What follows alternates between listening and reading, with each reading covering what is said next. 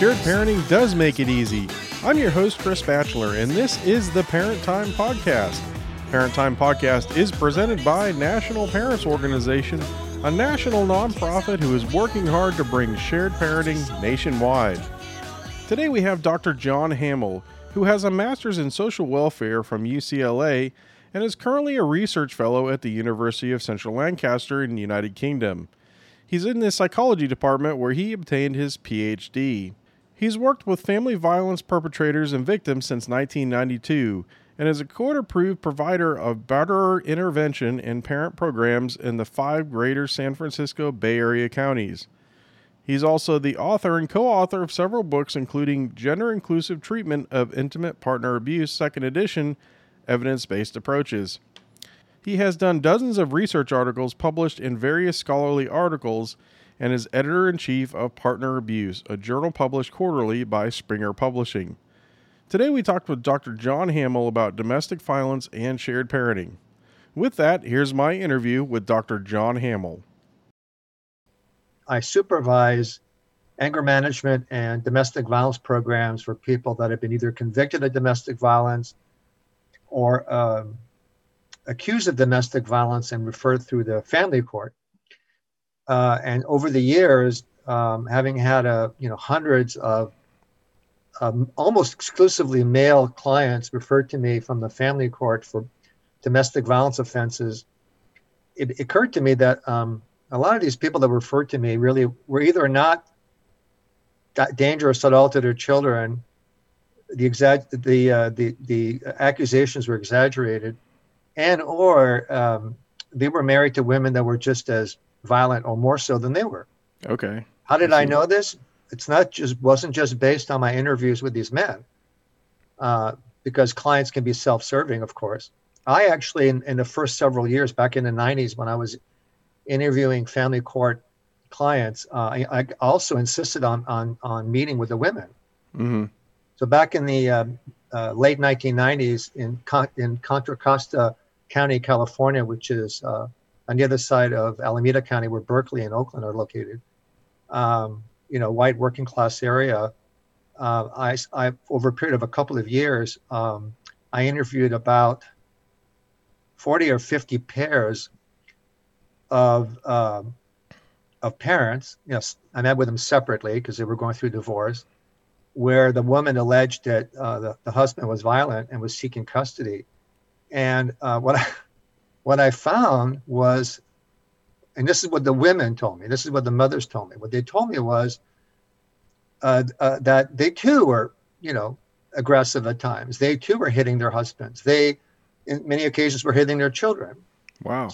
So I talked about that, my findings. I talked about my findings to a local community domestic violence council, for lack of a better term. Most counties in the United States, large counties, have some kind of citizens council that's supposed to address problems of domestic violence and family violence.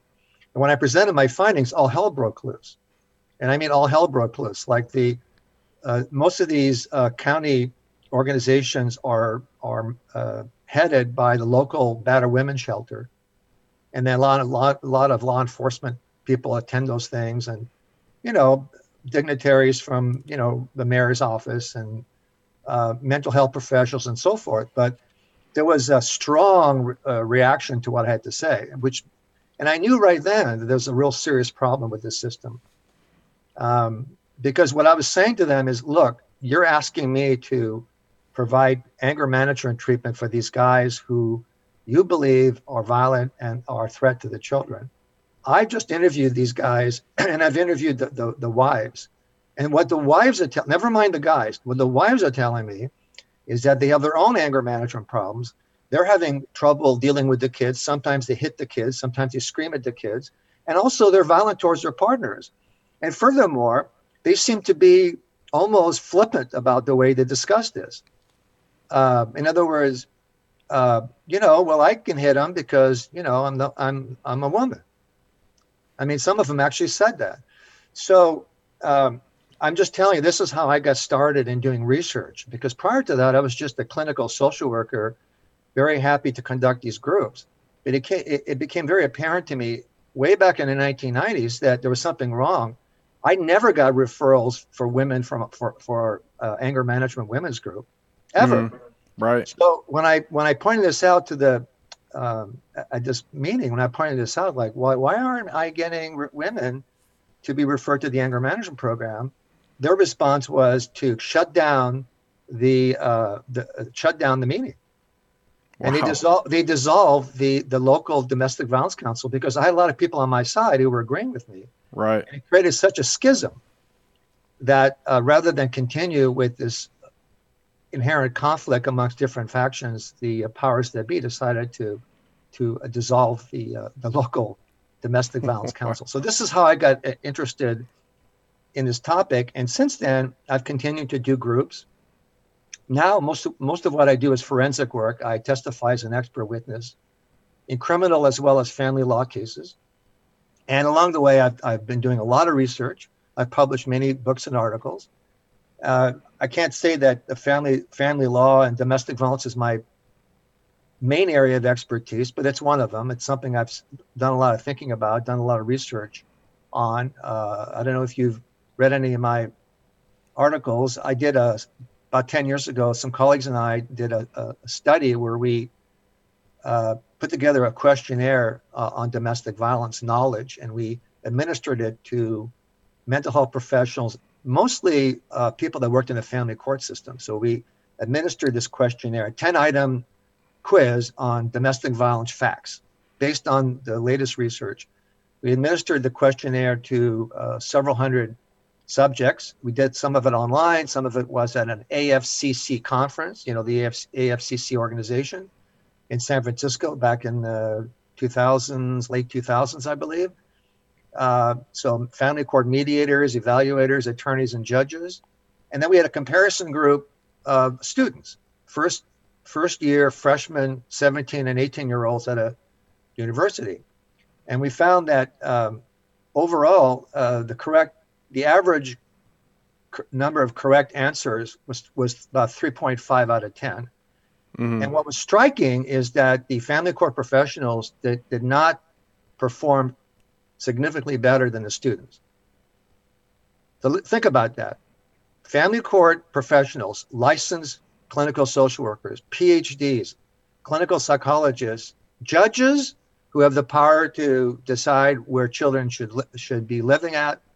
All these individuals scored not significantly better than a 17 or 18-year-old college student with no training whatsoever in domestic violence. And the second thing, not only do we find that there's low scores, but more importantly, the low scores were skewed in a direction that belied their gender bias. In other words, these are multiple choice questions. If you look at the study, you'll see what I mean.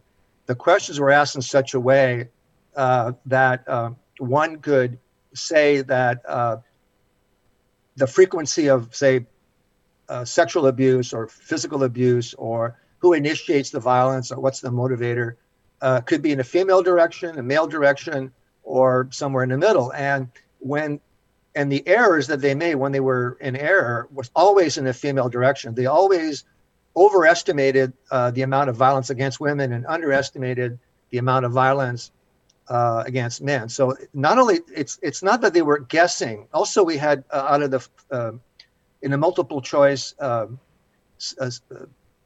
choices, one of them was I don't know. Very few of them said I don't know. Okay, so we showed that it wasn't that they didn't know.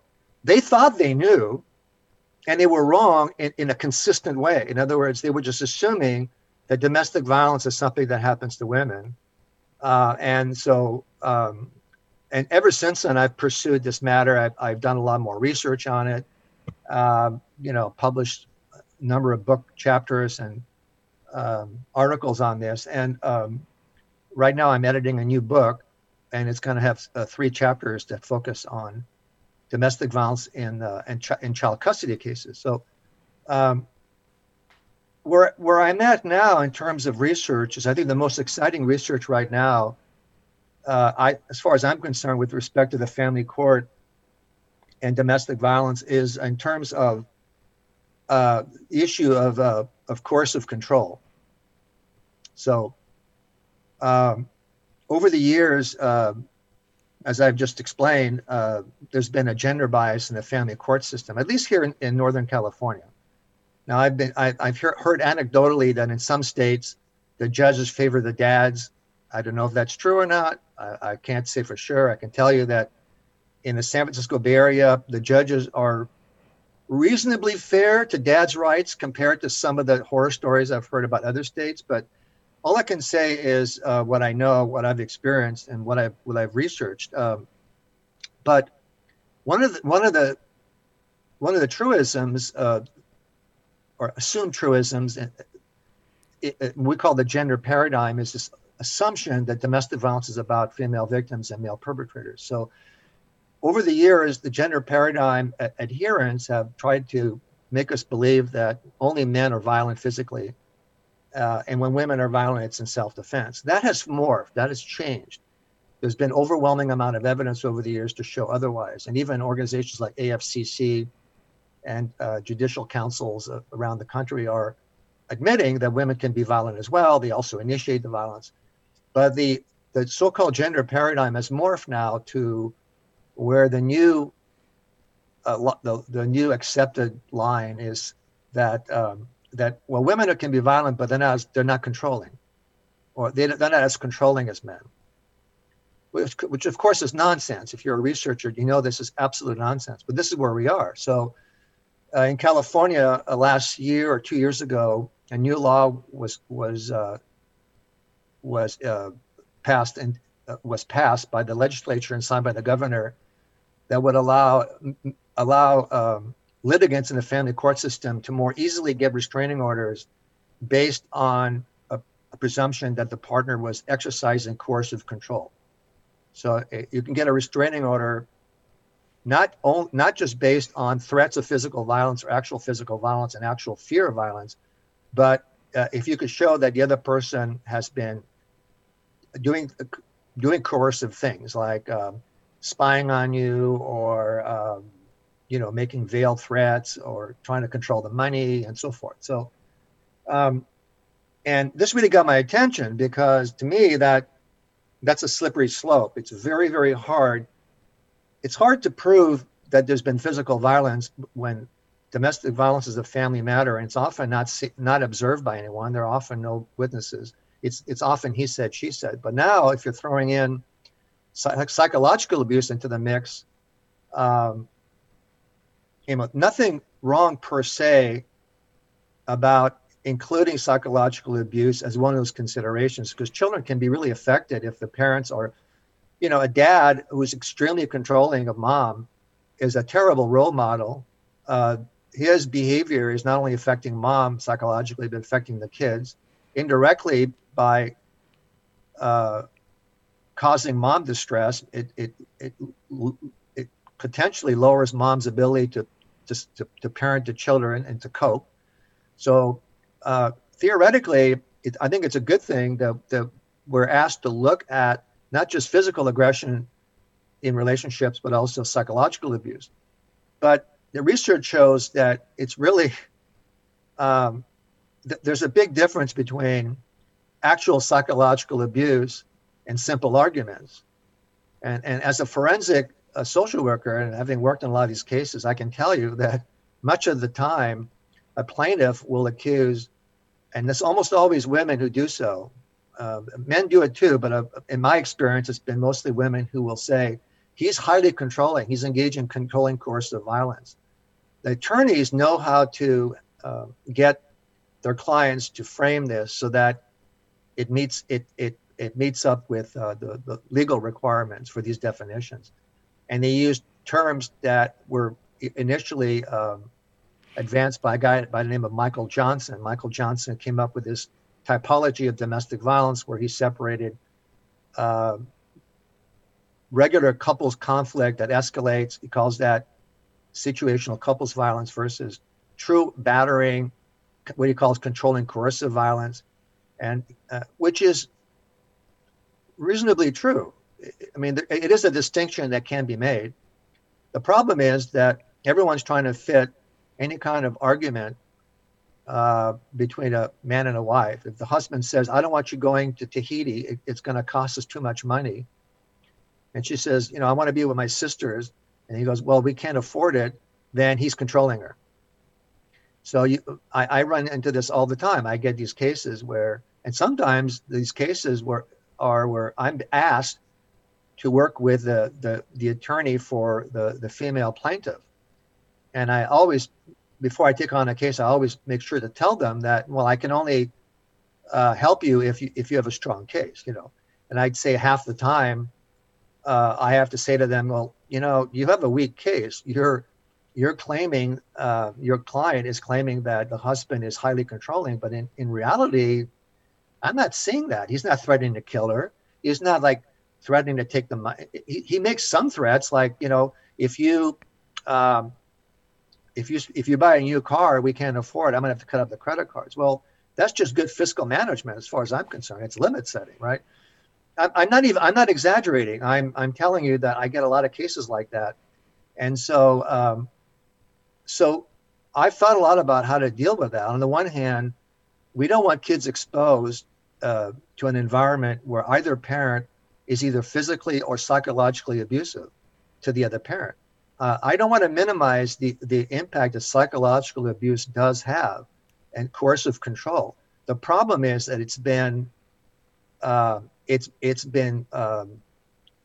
the findings have been twisted in such a way that most people now believe that it's only men that can engage in controlling coercive violence. So my part of my job as a forensic expert witness is to clarify these things. What I'll point out is that there is one area where men clearly have an advantage. It's because of their size and strength. Men are, on average, better able to back up their threats and their controlling behaviors with physical violence. So men and women are just as likely to try to control one another. Women are just as controlling as men on every measure that's ever been used. Modern measures that, with construct validity and convergent validity that shown over and over again. Women are just as jealous, just as possessive, they make the same kind of threats. They carry out the threats. The main difference is that men are at an extreme level where men are much more dangerous. That's why you have 3/4 of intimate partner homicide victims are women, right? So at high levels where the guy really loses it, the guy is more dangerous. Men are just more dangerous in general. So it's not that women aren't controlling or not trying to control. They're just as malevolent or can be as men. It's just that they're not physically able to enforce their will the way some men can. The problem is that kind of violence, that extreme level of violence, which we sometimes call intimate terrorism, is very, very small proportion of the cases that are out there. Very, very small proportion. But the attorneys frame it as though every single case is like that. So every woman who wants custody of the children, whose husband may have grabbed her, 3 years ago, is a victim of controlling coercive violence. And this is the problem. The problem isn't that women aren't more in danger of being killed or severely injured. We know that. The problem is that the statistics are manipulated to try to show that all women are experiencing this, right? What's the new research that I find it really be exciting is some research that's been done by Jennifer Harman and her colleagues, Edward Crook, showing that really, if you think of domestic violence as on the same continuum as child abuse and parental alienation, then it sort of kind of clears the air, because we have this unnecessary division amongst family court experts, where on one side, the people that are trying to help dads get custody of their children are going to emphasize how much there's parental alienation going on. And on the other side, the battered women's activists will say, well, the real problem is these men are violent, and they're using parental alienation claims just as a diversion, as a way to get custody of the kids when they're really, in fact, violent. Well, what we're finding, what Jennifer and I and others are finding, is that, in fact, we're all talking about the same thing. We're talking about the extent to which parents want to manipulate the system and to control their partners in order to get their kids. It's really that simple. Wanting to, the parental instinct is a very, very strong instinct in human beings. One that, along with the self-preservation instinct, it's one of the strongest instincts we have.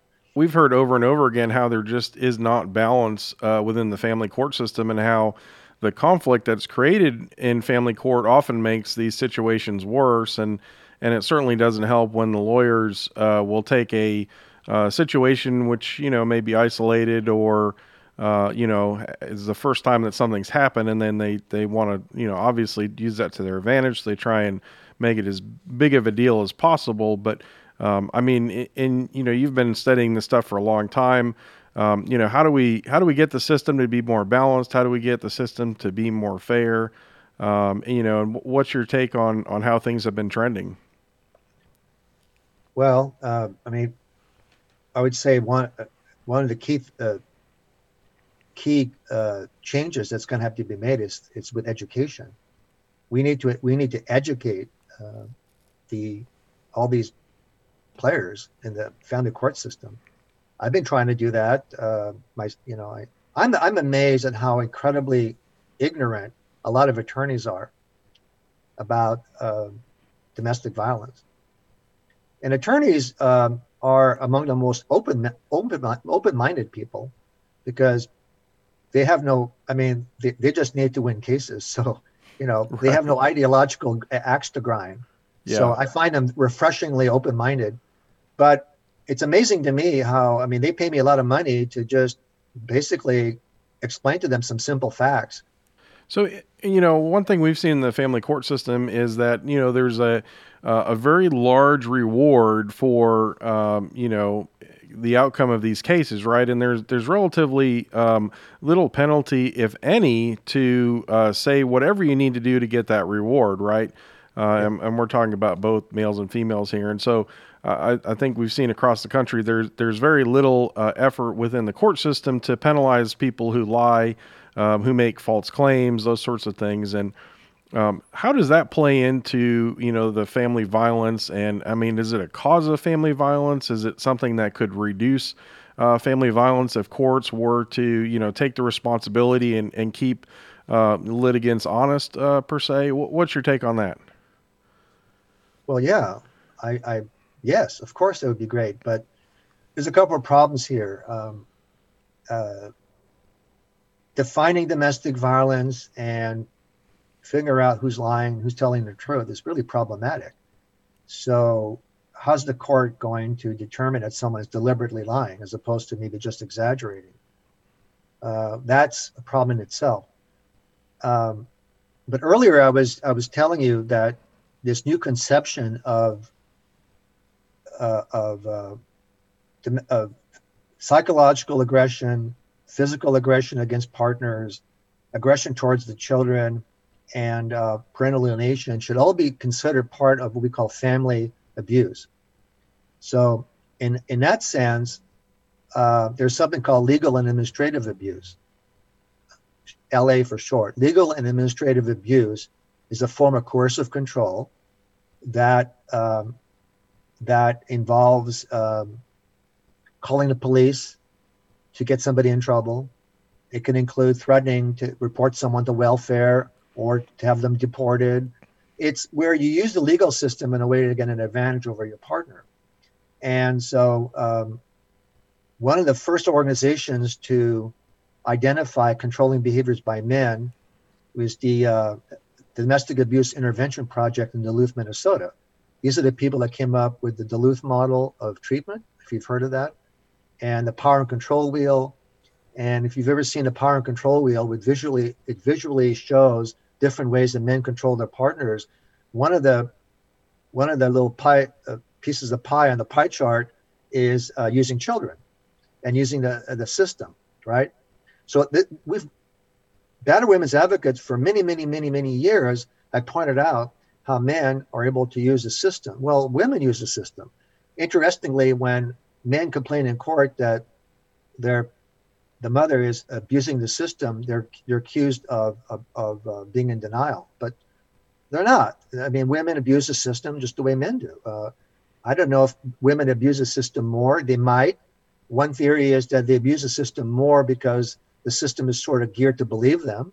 So I think that's a hypothesis that needs to be tested out. But we can at least agree that both males and females can abuse the system. So, but if we think of legal and administrative abuse as part of controlling coercive abuse, then it can be taken more seriously. What I'm saying is the system is primed right now, especially right now, because of the efforts of battered women's advocates, to take seriously psychological abuse, coercive controlling behaviors by men. If we can show that women do the same things and that legal and administrative abuse is part of that coercive control, then perhaps anyone that's using that will be held accountable. I think that's one way in my opinion, that's probably the best way to handle it. It's like, well, okay, instead of, we agree, men can be very controlling. We agree with the power and control wheel. But here's some research showing that women do the same thing. And here's some more research showing that men and women also use the legal system as a way of controlling one another. And I think that would be more successful in, so we take existing opinions and assumptions about domestic violence and then expand on them and become more inclusive, as opposed to opposing claims that all dads are violent with, well, moms are just alienating. That's not a good counter. It guarantees constant political fighting that will never end. So ultimately, we want to marginalize the crazies, the insane, some of those insane people that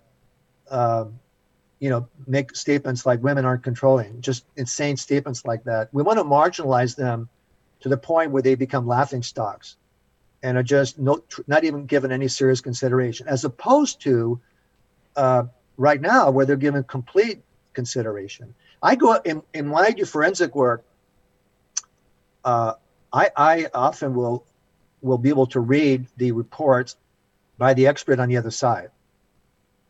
Unbelievable. The experts on the so-called experts on domestic violence will cite studies from 40 years ago that I know have been disproved long since. And the attorneys and the judges don't know the difference. They don't know. I mean, if I wasn't around to point out that this is bogus or that these studies are either no longer relevant, or the findings were taken out of context or otherwise manipulated, then no one would know. So we need to have more educated experts like myself. A lot of us are in academia. I'm not in academia, but most of the people that are knowledgeable about domestic violence are in academia, unfortunately. So they don't necessarily always have access to the court system. And I have talked to numerous highly respected individuals in the family court system, experts, I'm not going to mention names, but experts who have been writing about this for years and years. And, I think they're just as concerned. I mean, some of them are more likely to err on the side of the battered women's perspective, but even some of those individuals really are trying to, do what's right for children. And they're open to learning. Politics keeps them sometimes from saying what they really want to say. So I go to these conferences and there's a lot of hedging around, very few people are as direct about as I am. But I think overall it's getting better. I think it's getting better since the mid 1990s. I think the information is getting out there. So I think things are getting better, but I don't know how much better it's gonna be.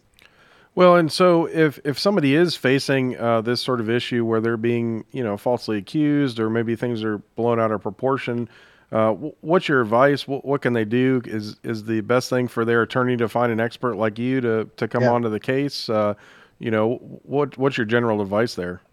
Yeah. Yes. They should find an expert like me.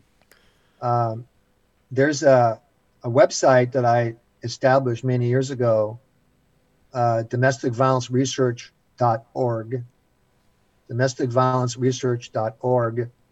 Um, and I established that website for the express purpose of making available the most recent research on domestic violence. So there's thousands of pages of research that's available. And also, I have a list of about 50 or 60 domestic violence experts around the country who are very knowledgeable about domestic violence. Not all of them do expert witness work, but many of them do. So if somebody is looking for an expert witness on domestic violence, they can certainly go to one thing they can do is they can go to attorney directories. There are like SEAK, Seek, or ALM, or attorney directories where an individual can find experts that like myself. But that's one way to try to get an expert. Most of the experts out there are going to take the gender paradigm view, but not all of them. They may do that because they mostly get battered women as clients, but some of them may be very open to working with someone who's falsely accused. The people at domesticviolenceresearch.org, those individuals, I feel safe recommending them because they are very knowledgeable about domestic violence. So if to the extent that they're doing forensic work, they might be very helpful. Well, we're about out of time. I really want to thank you for coming on today. And can you tell us, is there a place where people can reach you at? Do you have a website and social media, that sort of stuff? Well, I'm not on social media. You can go to my website, johnhamel.net, JOHNHAM as in Mary, EL, johnhamel.net. I've got some satellite websites. I mentioned one of them, domesticviolenceresearch.org, a couple of other websites. I have online anger management classes. You've been court referred to do an anger management class, and you can do it online. I have those at a reasonable price. I have trainings for professionals that are also online. But if you want to just get some information from me, you have some questions, or you'd like some journal articles or book chapters on a particular topic of interest to you, I'll send them to you for free. Fantastic. Thank you so much for joining us today, and we look forward to reading more about your book here in the future. Thank you for inviting me. Appreciate it. Now, that was recorded on video, so if you want to go ahead and watch the video, you can find the link in the show notes. It's on YouTube. And if you have any questions, you can contact National Parents Organization at sharedparenting.org. Don't forget to like National Parents Organization on social media. Just go ahead and do a Facebook search for National Parents Organization and smash the like button. You're also going to find several Facebook pages for different state chapters, so go ahead and like those pages as well. And don't forget, you can also follow National Parents Organization on Twitter or LinkedIn. The links to those social media sites are on the sharedparenting.org website. If you're passionate about shared parenting, the best thing you can do is get involved. And the best way to do that is by contacting your state chapter. If you head over to the sharedparenting.org website, you can find the links to your state chapter and then contact them directly to take action and volunteer. We could also use your help with donations. National Parents Organization is a nationally recognized nonprofit registered in Massachusetts. To donate, visit sharedparenting.org and click the Take Action and then Donate. We'd love to hear what you think about the show. Tell us what you think on social media or by going to the sharedparenting.org website and sending us a message. Fill out that contact form and let us know what you think. We'd love to hear about what you think about the show or what you want to hear on the show, that sorts of things. So go ahead and send us a message. Until the next episode, I'm your host, Chris Batchelor. Thanks for listening, and together we can help bring shared parenting nationwide.